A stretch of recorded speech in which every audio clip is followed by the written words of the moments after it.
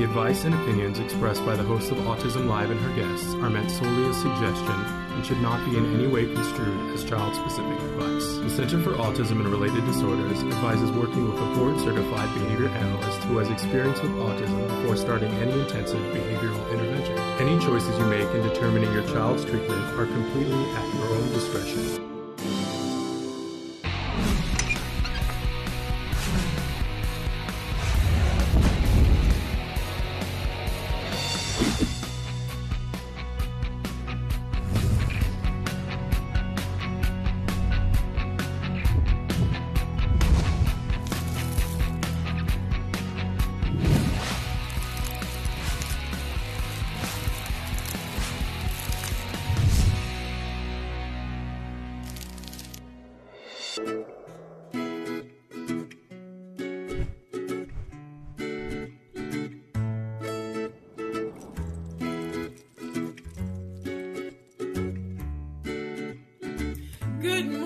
Welcome to Autism Live and to Let's Talk Autism with Shannon and Nancy. I think Nancy's ready to be brought back in.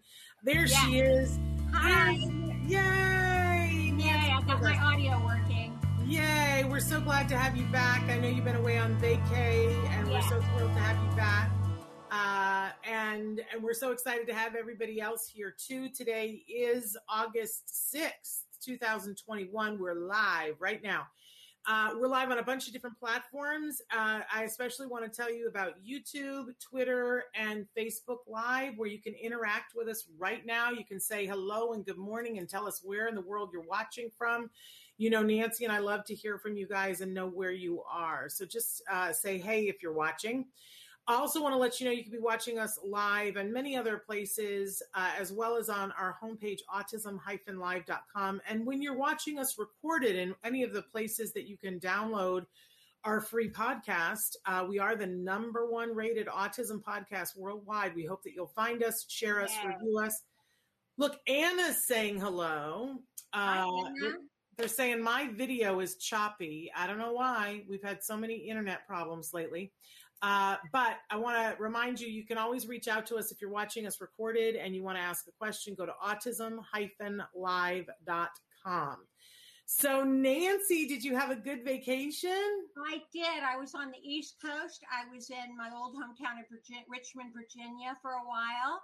Saw lots of relatives, cousins, and had a great time there. And then went to the beach and the Outer Banks of North Carolina, Nag's Head, which I just love. And the weather was fantastic, hot and humid, but great beach weather. And spent time with my best friend of 53 years.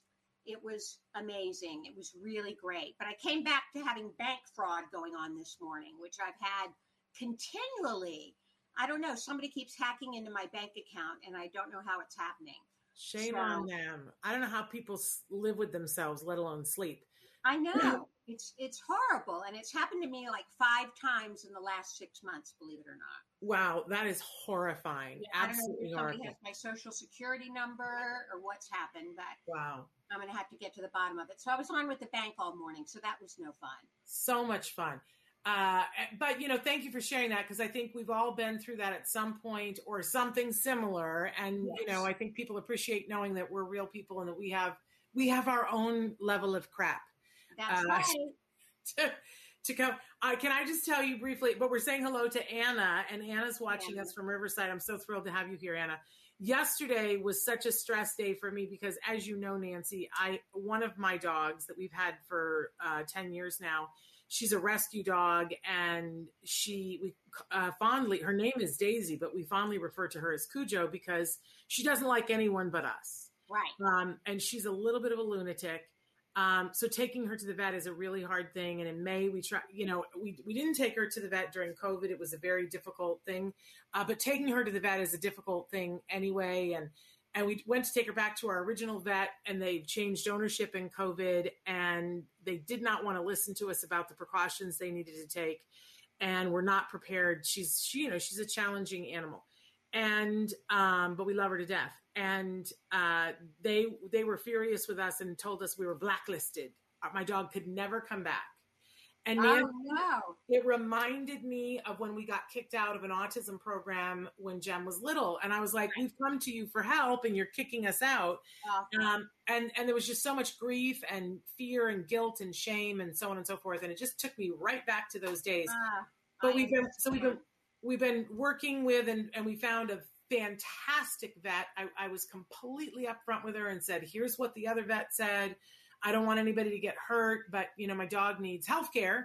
And so it was this whole thing where I had to put this numbing agent on her gums. And, I'm allergic to lidocaine. So we had to remove it to see that I wasn't going to pass out from putting it on, and get her to the vet and see if they were amazing. But I'll tell you what, I just about needed to be, sent on vacation because it was so stressful.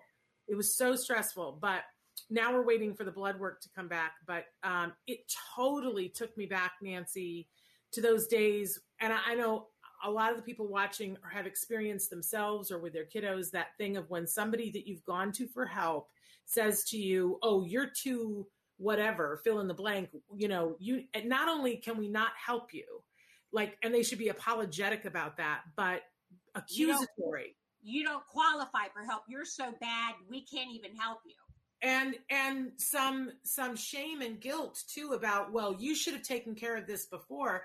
And the guy who was yelling at me, I said, we came to you for help. What's happening? And he goes, well, first of all, he told me that we should have our dog put down. But then he said, you should have taken care of this years ago. And I said, if I showed you the bill of what we've paid to have her, go through behavioral training, I said, I'm so glad that you've decided you already know what I've done without knowing us or our dog, but thank you for your judgment. Right. Right. But it brought me right back to when we went through that. And I know so many families go through that with autism, but that was my big stress yesterday. But can I tell you, when it was over and we'd gotten through it and they were great, and then I got to come home knowing that we have a vet who listens to us. And it's, that reminded me of when we found the pediatrician, because I went through some pediatricians, when Jem was little. And then finally we found the pediatrician. I went, oh, I can stop that project. I don't have to go look for a pediatrician. I never found a pediatrician. Oh man, it is worth everything when you do. That gave me such peace of mind when we had a good pediatrician who would listen. Man, oh man, I'm sorry you didn't find that, Nancy. No, never found one. Kind of went without all those years. That's horrible. I hope all of our viewers and listeners are able to find a good pediatrician. They're few and far between, I'll tell you, but when you find a good one, man, hang on to them. We went through all these different times where healthcare switched, and we kept having to hunt around and find the one that would take that doctor. And we would get that healthcare. The rest of our healthcare sucked, but we had it because then we had access to that doctor for our son. Right. So when you find one, man, you hang on to him with both hands. In any case, I always love to touch base with you. We've got a great guest today. We're so excited that actor George Steeves is going to be with us again. He's been on the show before. He's got a brand new show that we're going to talk about that opens, I believe, tomorrow, which is very exciting. I didn't know they were doing the Hollywood Fringe Festival this year with everything that's been going on, but apparently they are. Live theater is alive and well, and George is going to talk to us about what he's been doing during COVID and about this new show. Anna says, yes, our pediatrician is marvelous. She refers us to what we need when we need it. Great rapport with her. Oh, Anna. Very fortunate. So glad. Yes. So we're going to be talking to George Steeves in just a little while, but on Friday when Nancy's here with me, we always do In the News, and we talk about some of the pressing stories that are going on that we think will be of interest to you. The first one is a toughie because it depends on where you fall on this, but there's a lot of emotions that are happening right now. Our new Secretary of Education came out with a thing just the other day and said that the expectation, this is Miguel Cardona, the new U.S. Education Secretary, has said that, hard and fast, students need to be in classrooms. Right. And which I thought was encouraging that he recognizes that.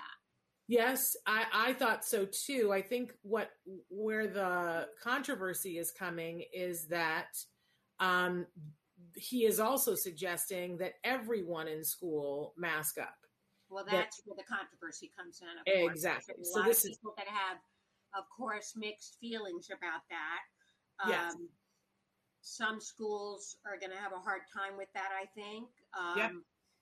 And I'm preparing for Wyatt to go back to school. He's in vocational school, post-secondary school, and he's been wearing a mask most of the summer. Well, good for you. I know it's a tough thing because some kids have a really hard time wearing masks. We have seen in the last year that a lot of our kids, it's so interesting to me, the parents that have written into the show and said, look, this is not going to happen. People don't realize my kid is such that they're not going to wear the mask. He or she is not going to be able to do it. There's no way, no how. And then some of our experts have said, well, if you're willing to work on it, this is the way we recommend that you work on it. And every single one of the parents that wrote in and said, this will not happen, no way, no how, has written back and said, it's amazing. They're wearing the mask. They're better at it than I am. But I know that there are other people out there that there's the potential that they don't have an expert that they're talking to, or that, we can't say one size fits all. I have to believe that there are some kiddos out there that wearing the mask, I'm not saying that anybody gives up, but, knowing that some people went back to school the other day, their kids back in school as of yesterday. And so these interventions take a while. I will say that what the director, what the education secretary has said is that they're doing it across the board and saying all staff as a precautionary measure because, everybody can have the fight about the vaccine for anybody who's 12 and under. There is no fight. 12 and under, there is no vaccine. There's no choice. There's no option. And that we need to protect our kids from, getting COVID. So, right. And we need to protect the teachers who want to be in the classroom with kids that don't have an option for vaccine. So the point is that they've been saying to them, everybody has to be masked. But what we're seeing here in Los Angeles is that they walked it back a little bit and said that on a case-by-case basis that they will look at it and see if somebody is having a hard time, if they can relent on that mandate. Okay. But, what did Wyatt find it difficult in the beginning to wear the mask, Nancy? He did, and we got him used to it with his ABA therapist, but he's finding it hard to wear it now a bit. Was not happy about having to wear it. At certain camps he was going to, was really not happy about it. He does not like wearing the mask. I'll tell you, it was really hard for me in the beginning, but then I sort of settled into it, got used to it. What we've noticed is that some masks are better than others. That there's one mask, I can wear it for 8 hours and I'm just fine. There's another mask, I can't do 10 minutes. And as it gets hotter, then, having the right mask for me is the whole shebanger, because there's some that are like pillows and right. Where you're breathing in a pillow and I can't get enough air. There are others where there's really good airflow. I tend to like the ones that have that copper infused stuff in. Excuse me. My favorite one, you guys, is a soup Nazi mask.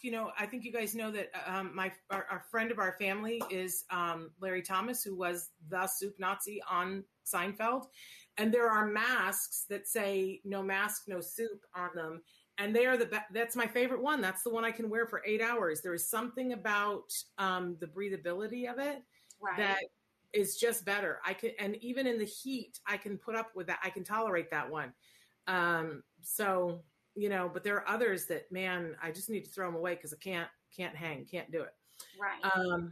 So I can't even imagine what it's like for our kiddos on the spectrum who, don't have the language to say this mask is not the one. I prefer the other one.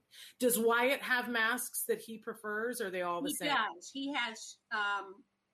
He has masks that he likes to wear over others.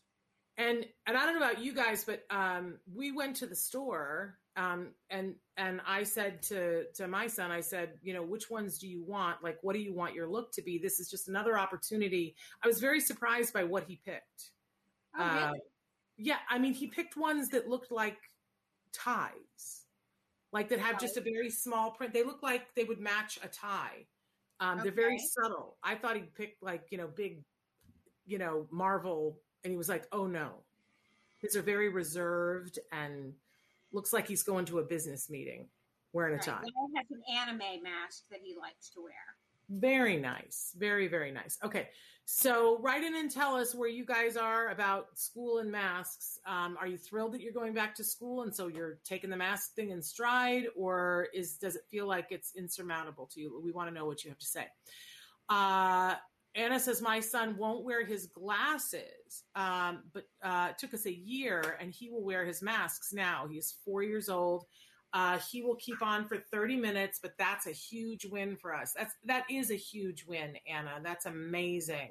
Well, and I find it amazing all these younger children that have adapted to wearing masks. I think it must be very hard for a child under 5 to get used to wearing them.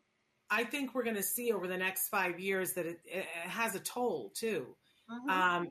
I find like I know I need to go see the hearing doctor now. I have been in denial about my hearing, but with everybody masked, I'm like, oh, I've been reading lips a lot. And that my hearing is not as good as I think. And I have to wonder. I think mine is either, Shannon. I think I'm starting to lose a bit of my hearing. It's scary, right? But think about our kids that, we're hoping, especially for our kids on the spectrum, to give them ways to take in all of the different information, including somebody's face. I've heard from a couple of our self-advocates, they're like, no, it's actually easier when you take the mouth out of it. I can focus more on what's being said. But I don't think that's the case for all of our little ones. I think it's going to be, I think some of language comes from seeing people speak and move their lips. So we'll see. She says, my daughter freaks out when her mask falls off. She's not on the spectrum. Yes, I mean, I'm going to be honest with you that when we go to not wearing masks, I'm preferring it now that I've settled into it. Mm-hmm. I just love it. I'm not getting colds. I make faces all the time when people do things, and I love that people aren't seeing me make my faces. And I love, we were out in the sun the other day and I can't be in the sun at all. And so I had a hat on and I had my mask on and I was like, oh, I am not going to get a sunburn on my face and look like a lobster. I have to still keep applying sunscreen in the other spots, but it was great. I kind of loved it. But I know for other people, it's like they cannot wait for it to be over. So I know. And everybody looks like it's not over yet, unfortunately. Oh no, from what they're saying, we're a long way from being over. And for our kiddos, it's going to be an interesting thing in school. Now, speaking of our kiddos, our second news story, Nancy, is one that was very near and dear to my heart because I love me some puppets. Yeah. Yale is reporting that new studies show that children on the spectrum respond better to puppets than to people. That's right. Which is no surprise, I think. It isn't. I want to know more and want to understand why that is. But, and I don't understand the whole study, but I will say this, that we see and we know that our kiddos, there's something about what happens between here and here that is kids that are quote unquote neurotypical. Right. And the kids that are neurodivergent, this is not as reinforcing to them from here to here. And what happens and the information that comes in this package is not as interesting to them. And sometimes.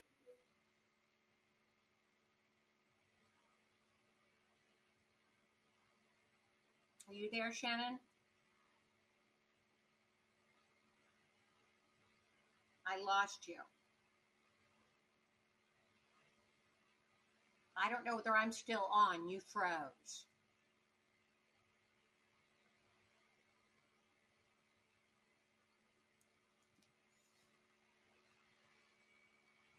Hello? Am I back? I'm gone. I'm back. You're back. You're back. Thank you. All right. Sorry. I don't know what's up with my internet today. But I love that Nisa says this makes so much sense because puppets have no facial expressions.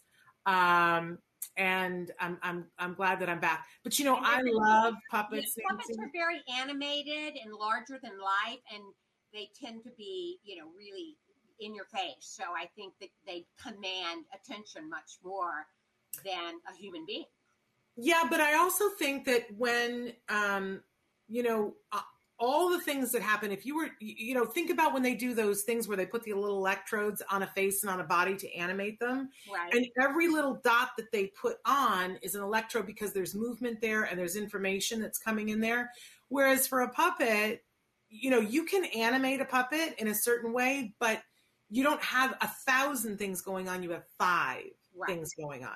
And so if you only have to take in 5 pieces of information and assimilate them as opposed to 1,000, maybe it's easier, which is going to go hand in hand with this next article that we're going to talk about. But I loved this.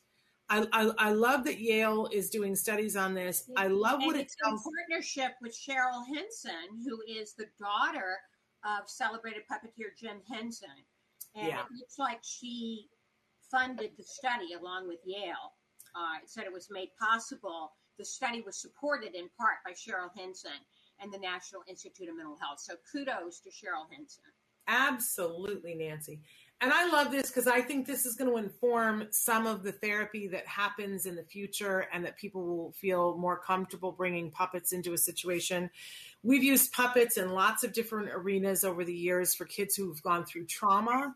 Puppets, they find it easier to talk about and work through their trauma with puppets than they do with a therapist. So I'm excited about this. Puppets are a particular interest of mine. And excuse me.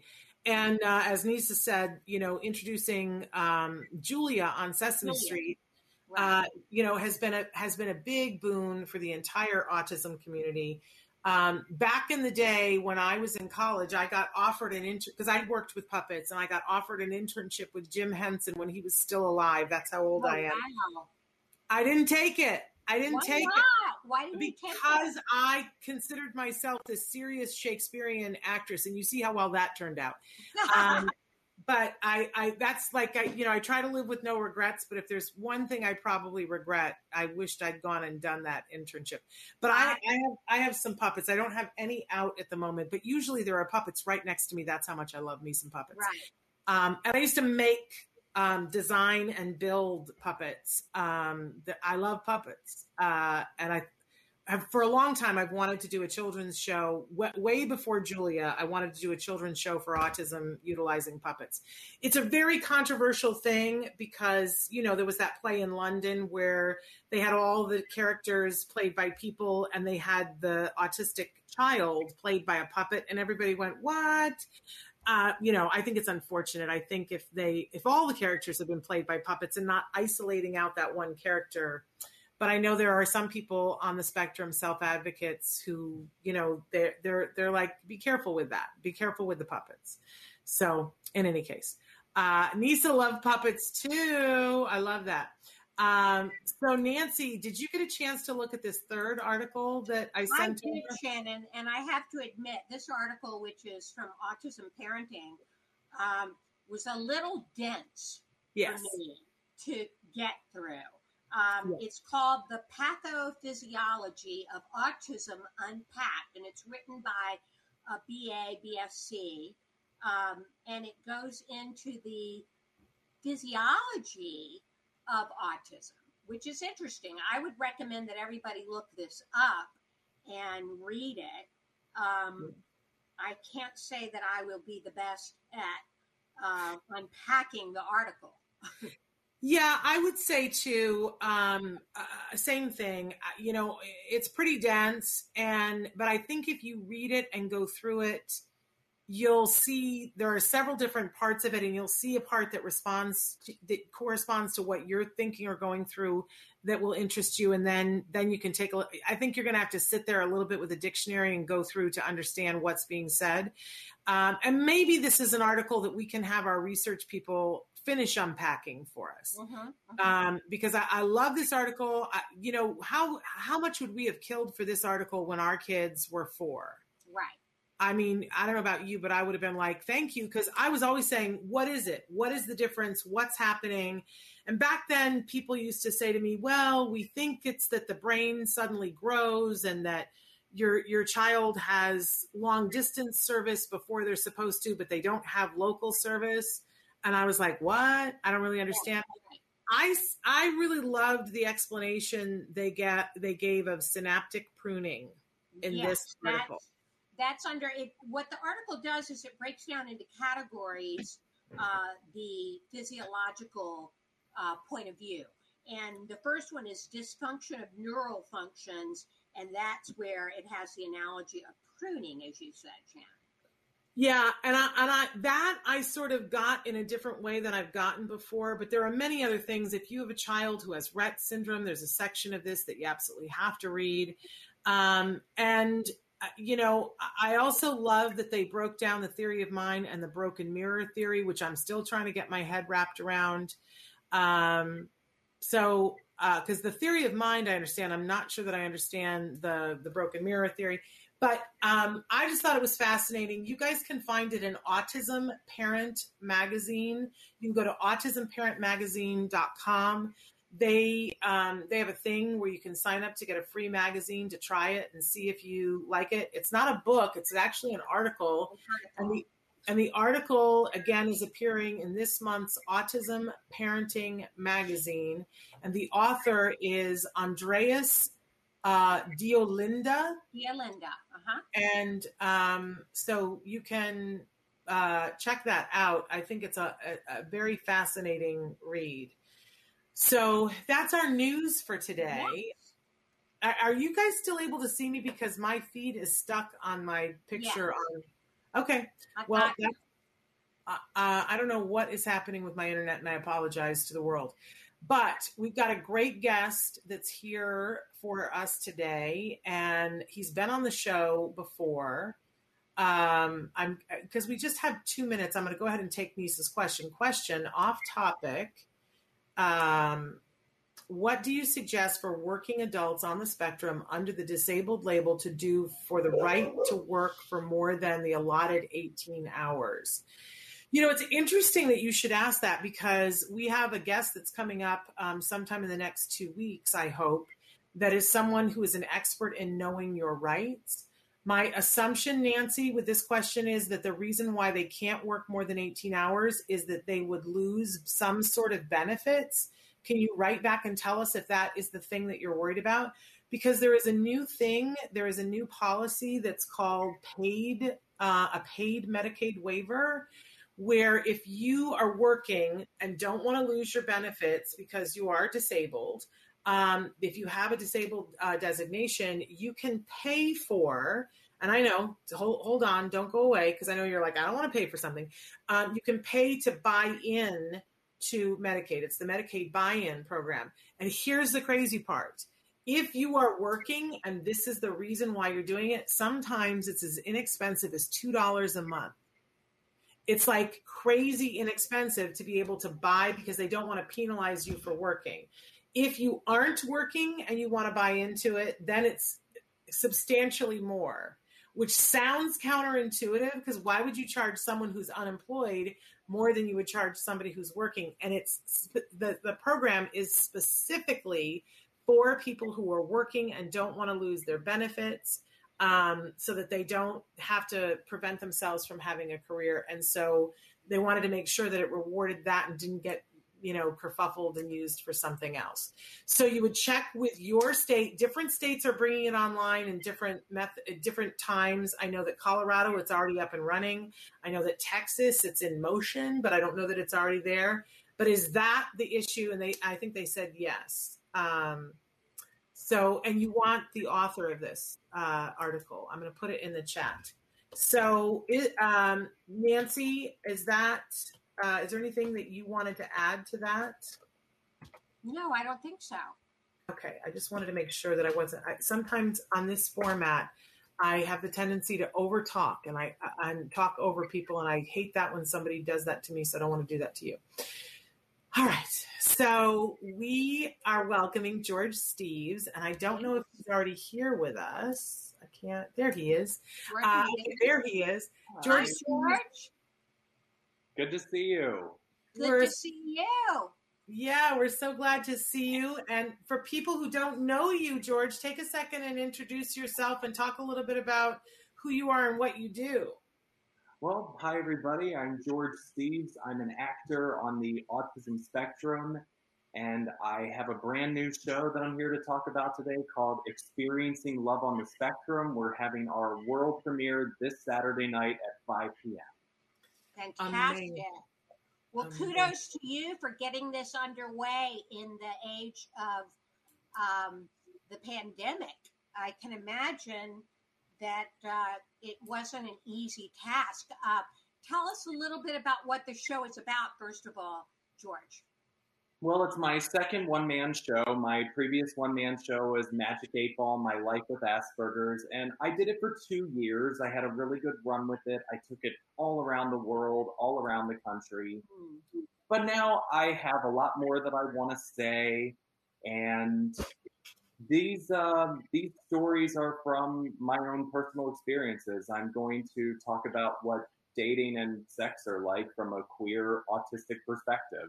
It's basically a romantic comedy about falling in love with yourself. Oh, how nice. I love that. So tell us where they can see it, though, George. Well, I'm going to be at the Hollywood Fringe Festival, specifically at the Broadwater Theater, which is on the corner of Santa Monica and Vine. And the specific address, I believe, is 1176 Lillian Way. And we have 5 shows that we're doing all throughout the month of August. We have our first one this Saturday at 5 p.m., Saturday, August 14th at 8 p.m. Then we have Thursday, the 19th at 7 p.m., live streaming and in person. So if anybody is from out of state that wants to check it out, they can get tickets for the live stream at hollywoodfringe.org. And then we have 2 more on Saturday the 21st at 11 a.m., and one more, the final one, on Saturday, August 28th at 1 p.m. I love that you're going to live stream it, George. What an amazing thing. That's so fantastic. So Traven has put in the comments the link to the Hollywood Fringe where you can go to get tickets. And please support George in his endeavor. They're asking, where are you from, George? Oh, well, I grew up in Pennsylvania. I've been here for 13 years this month in Southern California. So I moved here when I was 19. Wow. But I grew up in Pennsylvania, right outside of Philadelphia in a suburb called Fort Washington. How did you evolve into being an actor and a playwright, essentially? How did that come about, George? Well, I love that you guys talked about puppets earlier, because I was a child of the 90s who was raised on Sesame Street. Actually, what's kind of funny is cookie was my first word. And my mother thinks it was because of the Cookie Monster. So if it wasn't for movies and television, I wouldn't have started talking in the first place. So movies and television was like my way of connecting with the world. I mean, I've talked about this in previous interviews, but there was a period where I was 3 years old, and because my parents kept showing me Disney movies, all I could say was Cinderella, Snow White, Sleeping Beauty. And that's all I could say.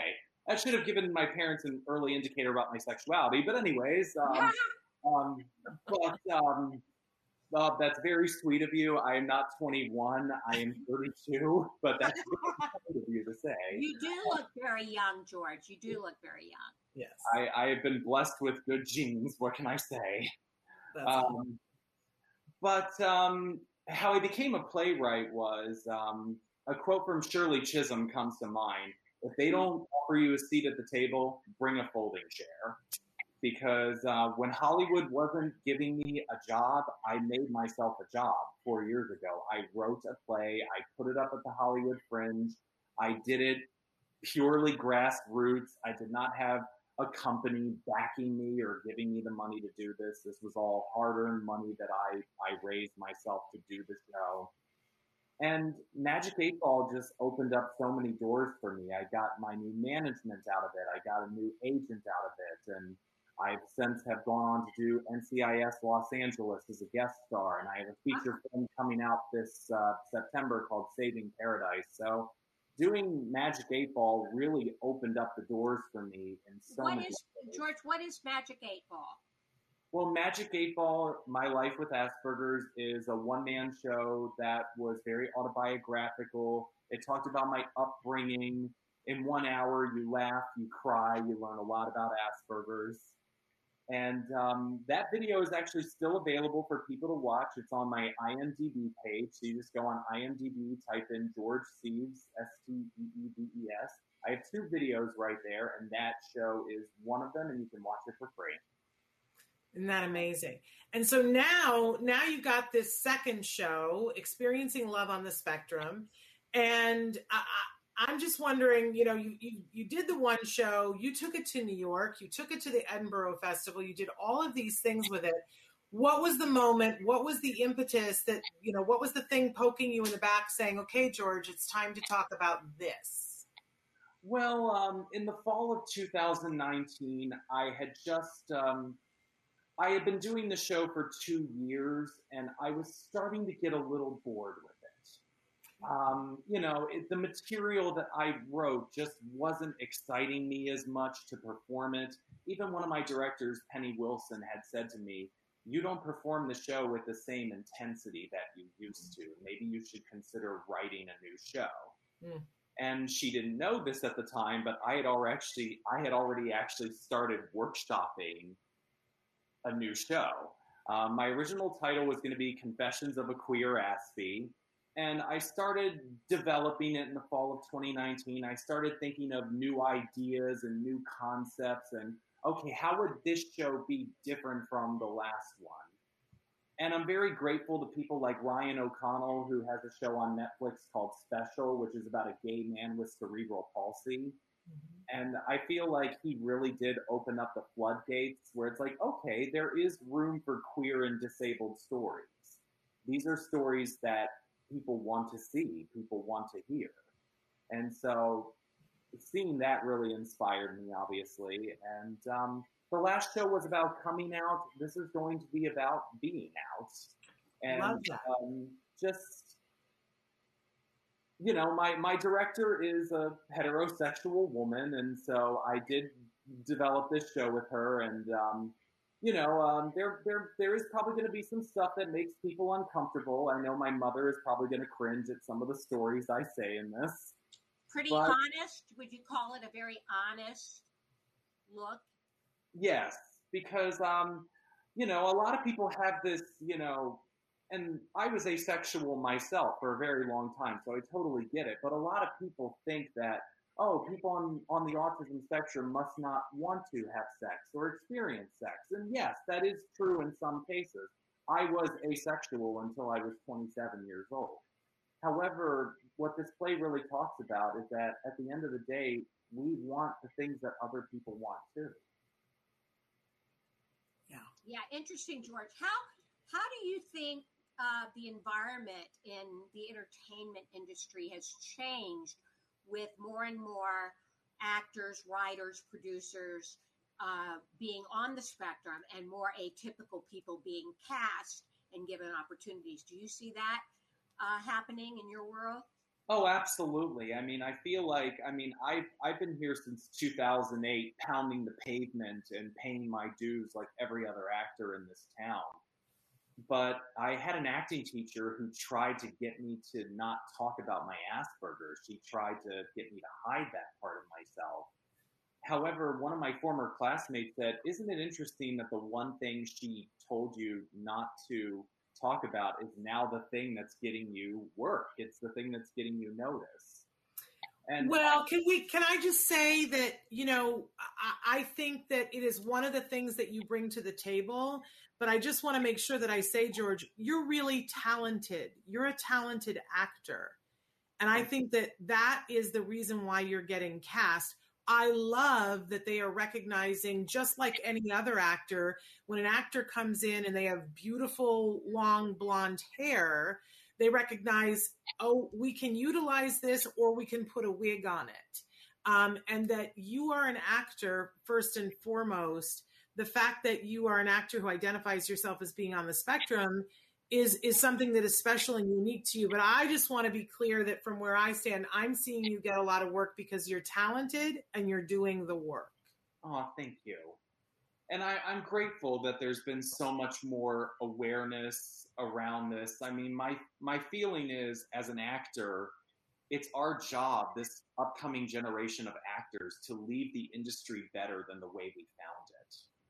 And now these days, it's not just movie studios, guessing anymore on what people want to see. Now, thanks to streaming, there's data there that proves that, yes, people want more stories of people of color or people on the spectrum or disabled people. And it makes it even better when you give an actor like myself or any other actor on the autism spectrum the opportunity and the chance instead of just hiring a neurotypical actor. And obviously, we still have a long way to go. I mean, I was, like many actors on the spectrum, I was disappointed when Sia made the decision to cast a, non-autistic actress to play that role. I get that she wanted a dancer, but I felt like, okay, you could have had her be a dance double, or you could have, or just don't write the character autistic if you really wanted to use that girl. But, so yes, we obviously still have a ways to go, but I feel like, yes, it has gotten so much better. I'm blessed at the opportunities I have received as an actor. I'm hoping for more after this one-man show and after my movie comes out on September 3rd. Well, let's talk a little bit about the movie. Yeah. Where are we going to be able to see it on September 3rd? Well, when I was doing the film, it was called Penciltown, but it's been retitled Saving Paradise, and it's going to be in theaters nationwide and on demand on Friday, September 3rd. Okay. It's a wonderful story that I'm honored to be a part of. It's, I would call it a modern-day Frank Capra movie. It's about a small town, coincidentally in rural Pennsylvania. I found it very serendipitous that my first movie ends up taking place, in the state I grew up in, even though we shot here. But it's about a pencil factory that's in danger of shutting down. The owner dies, and his son comes into town, and we are in jeopardy of losing the factory to a corporate entity who wants to buy it out and restaff it and, basically get rid of all the workers who are currently there, who are older and don't have the opportunities that younger people do, and to get more work. And so it's a wonderful film about community and coming together to save something that's bigger than you and I. And I feel like, especially in these times we're in right now, our political climate, our racial tensions, just everything that's going on in this country, we need this movie to remind people of the best of our humanity. And do you play the son? Well, I don't play the son. That's the lead actor. That's the lead. I wish. Okay. That's the lead actor, William Moseley, who was absolutely wonderful to work with. You might remember him as Peter from the Chronicles of Narnia movies. He was absolutely a gem to work with and was so sweet and so kind. He came over to me in between one of the takes and said, "You look beautiful on camera. You're going to work for the rest of your life." Doing my best British accent there because he's British. But he was very sweet. And but I play a character named Walter Wilson who works in the mailroom of the pencil factory, and he ends up befriending the main character, who's Michael, who's played by William. And is your character on the spectrum in the film, or is it? He is. It's not specifically mentioned in the dialogue, unlike NCIS Los Angeles, where my character flat out says that I'm in a group home for autism. This time around, there's no line of dialogue that says I'm on the spectrum, but because it is based on a real story, the real life Walter Wilson, who I'm playing, was a man on the spectrum. So it was really important for the screenwriter and the director to find an actor on the autism spectrum to play it. So you're playing a real person. Did you get an opportunity to talk with him or his family, or? Unfortunately, they did try to get him out here during production, but he doesn't like to fly. But I really do hope that I get an opportunity to meet him someday, because I had a lot of respect for the character that I was playing. He's everything that I wish I could be all the time. He is just a ray of sunshine who's optimistic and hopeful. And I wanted to play it with as much dignity and grace as possible, because I really respected this character. So, George, you must have received a lot of feedback from others that have been inspired by your roles. What kind of feedback have you gotten from the community out there? Well, I haven't seen Saving Paradise yet, but one of my co-stars, Mimi Kennedy, who you guys might remember as Marjorie from Mom with Allison Janney. I don't know if you guys are familiar with Yes. yeah, she plays Marjorie on the show, but she was also in this movie. She plays Michael's mother. And I didn't have any scenes with her, but of course it was an honor to meet her, and I geeked out over Mom, of course, because I'm a big fan of that show. And but she had sent me a private message a couple of weeks ago, very sweet, just saying, George, I had an opportunity to watch the movie, and I have to say your performance is illuminating. You really do capture the heart of the film with your performance, community, one all for one for all, etc. So that was very kind of her to reach out to me personally to say that. And yes, this is a great movie to take children to go see. There's no cursing. It's not political. There's no religious undertones in it. It's just a wonderful modern day Frank Capra story about a small town that comes together to try to save something that's bigger than all of us. I love it. So, George, I want to pivot for just a second and ask you, we've all gone through this period of time, where it was different for everybody. Some are calling it the Great Isolation. As an artist, was this a time that was difficult for you, or was this a great opportunity to write? How was this for you? I would actually say it was a little bit of both. I mean, I obviously had a wonderful, momentous streak in the fall of 2019. I went straight from doing Saving Paradise straight to NCIS Los Angeles. I was like on a roll. So I felt like, okay, great, the momentum's going. We're going to be cooking here in 20. But then, of course, 2020 happened and everything came to a screeching halt. In Hollywood, of course, every production shut down. Nothing was casting. Nothing was, in production. And then when it started to open back up slowly but surely, I was very fortunate. I was able to get auditions here and there for different film and television projects. Didn't book any of them, but I had to keep putting things into perspective like, okay, George, not every actor can say they've gotten auditions during this pandemic. So consider yourself very lucky and blessed that you're still having these opportunities. Yes, you might not book it, but your chances that other actors can't say they're getting during these very difficult times.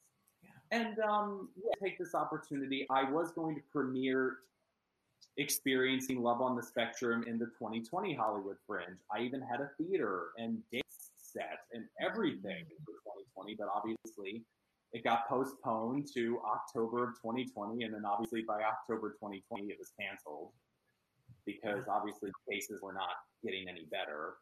And so I'm actually kind of glad in hindsight because obviously 2020 gave a lot of us the time to really self-reflect on what's important and what's not in life. And with all that self-reflection, I was able to really go back and rewrite this show and really come from my heart on it. It's amazing. They're asking for your autograph. I want to know, where can people go if they want to be able to follow you and know more about what you're doing and what you will be doing? Oh, absolutely. If you want an autograph, feel free to send me a direct message on my Twitter or my Instagram. I'm at George F. Steeves, GeorgeFSteeves. You can also find me on Facebook. That I just use my regular George Steeves. And that's where you can find me, and just message me your address, and I will gladly mail you an autograph. And I just got new headshots, so I can use those.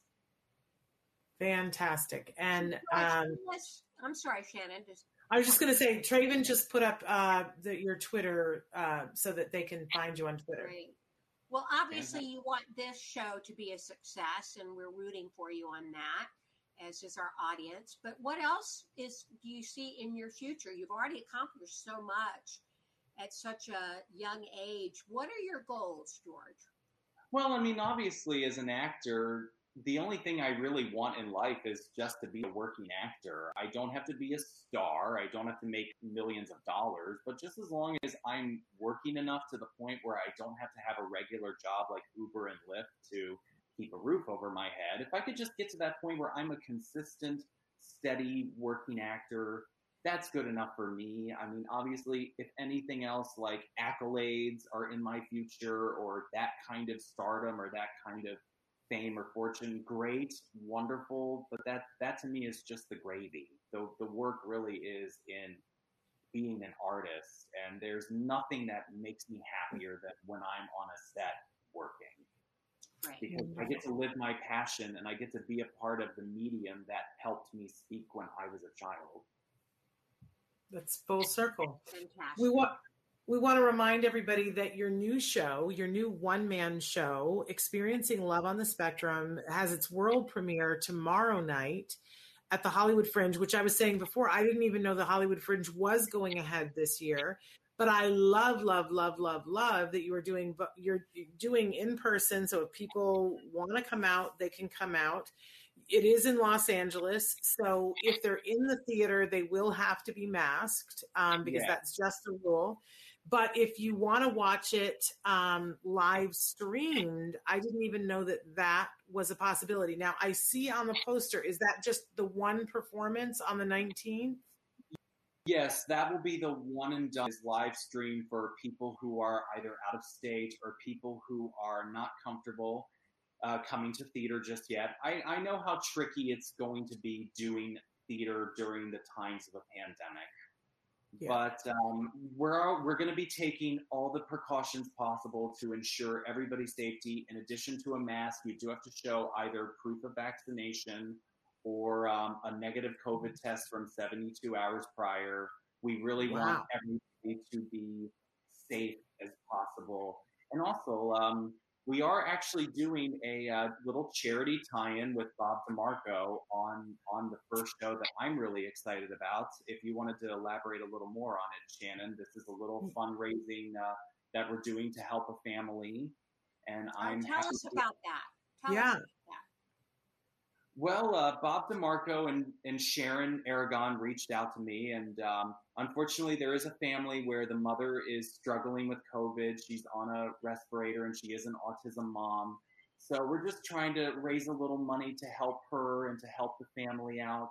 We'll be having a bucket for donations right by the door where tickets will be sold. Anything you can give. I'm going to have Bob DeMarco briefly after the show and make a little announcement. So I'm very excited to do a charity tie-in for my first performance as well to help out this family with a wonderful, wonderful autism mama bear. This is, and I don't think we're saying the name out of an abundance of her, keeping her thing, but Nancy, this is a mom that you and I know well. Okay. And an amazing family. And so what a great cause. Great. And I did back, George. Yes, that's amazing. Of course, doing that with some pretty amazing people. So that's incredible. Thank you for being a part of that, George. That's really, really amazing. I thank you for that. So again, if you're in the Hollywood area, if you are up for going to live theater, and there are so many people who have been missing this so much, there's nothing quite like the Hollywood Fringe, man.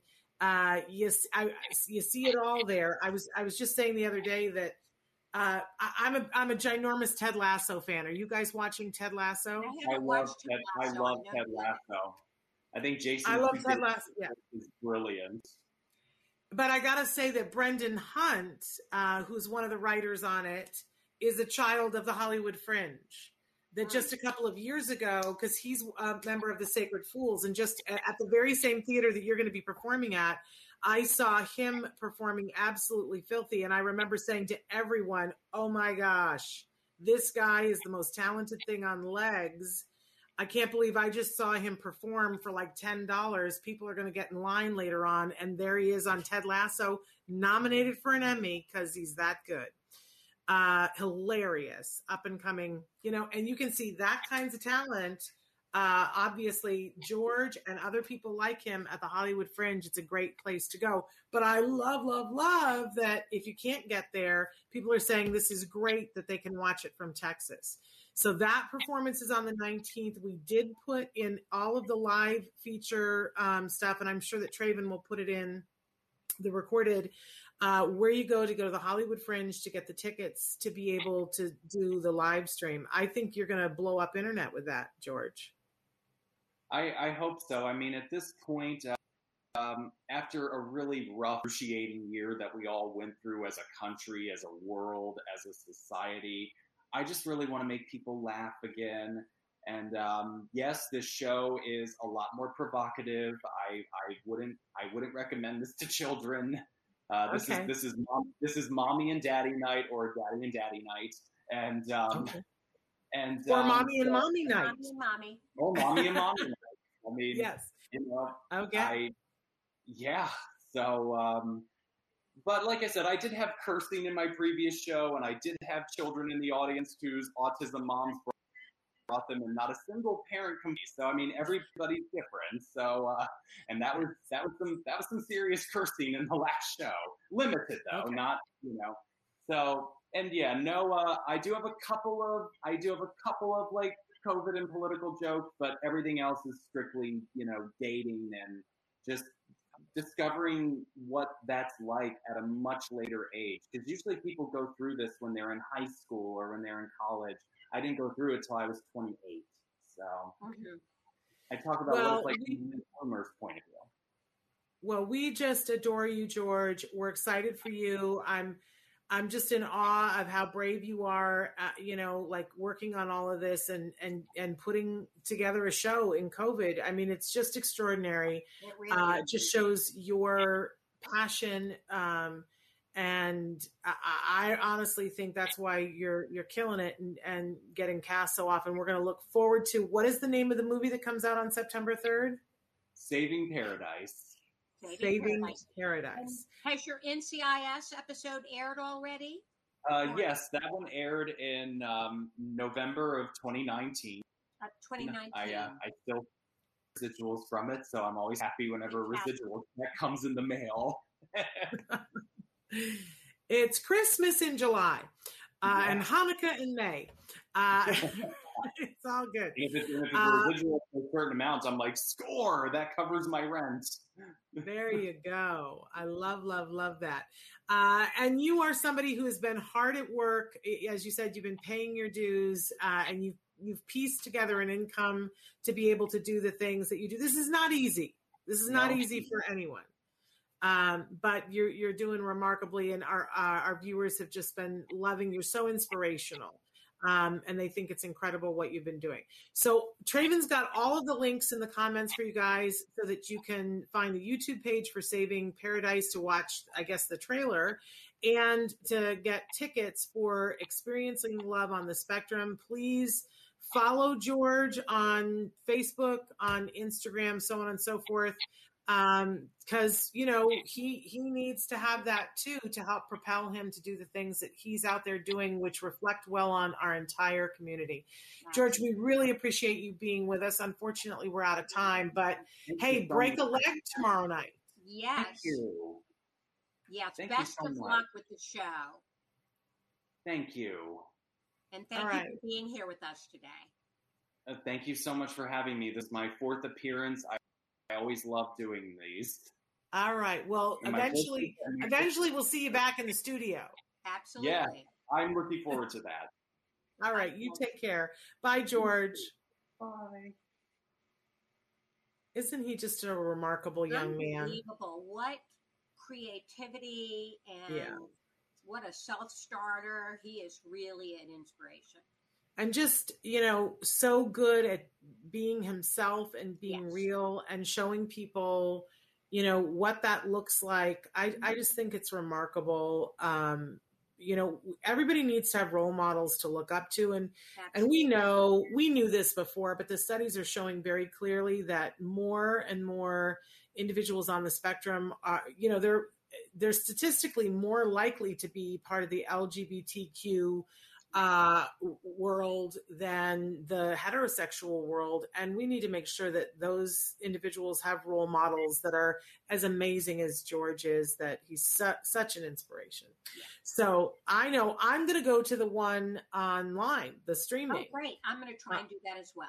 There we go. So, and hopefully we'll have him back on maybe around the time that the other film comes out. But Nancy, it's so great to have you back. I really appreciate you being here with us. With you, Shannon. I want to let everybody know that on Monday, we're having a very special guest on the show. Millie Quinones Dunlap is going to be with us, and she is an expert in pain. And she's going to tell us exactly why that is and what that means. But if you're having pain or anybody in your family is having pain, you know, this is such a hot topic right now, Nancy, that we're seeing that so many people, pain is a terrible thing. Yes. And it diminishes life. And often people will prescribe painkillers, which then destroy lives. Mm-hmm. But how do you get through pain without being on those narcotics? There are more and more things out there. Millie's got some great information for us. So she's going to, so if you're experiencing pain or anybody, you know, you're not going to want to miss Monday's show. She's also hilarious. And one of the funniest people that I know, who's also got a one-woman show. All will be revealed to you on Monday, and what the connection to that to pain is. So make sure that you're here on Monday to tune in for that. And then we've got a great set of shows throughout the week, but we're out of time. Nancy, thanks for being here. Thank you to all of you being here. We'll be back on Monday. Until then, give your kiddos a hug from me. And give yourselves a hug from me. Bye-bye for now. Bye-bye.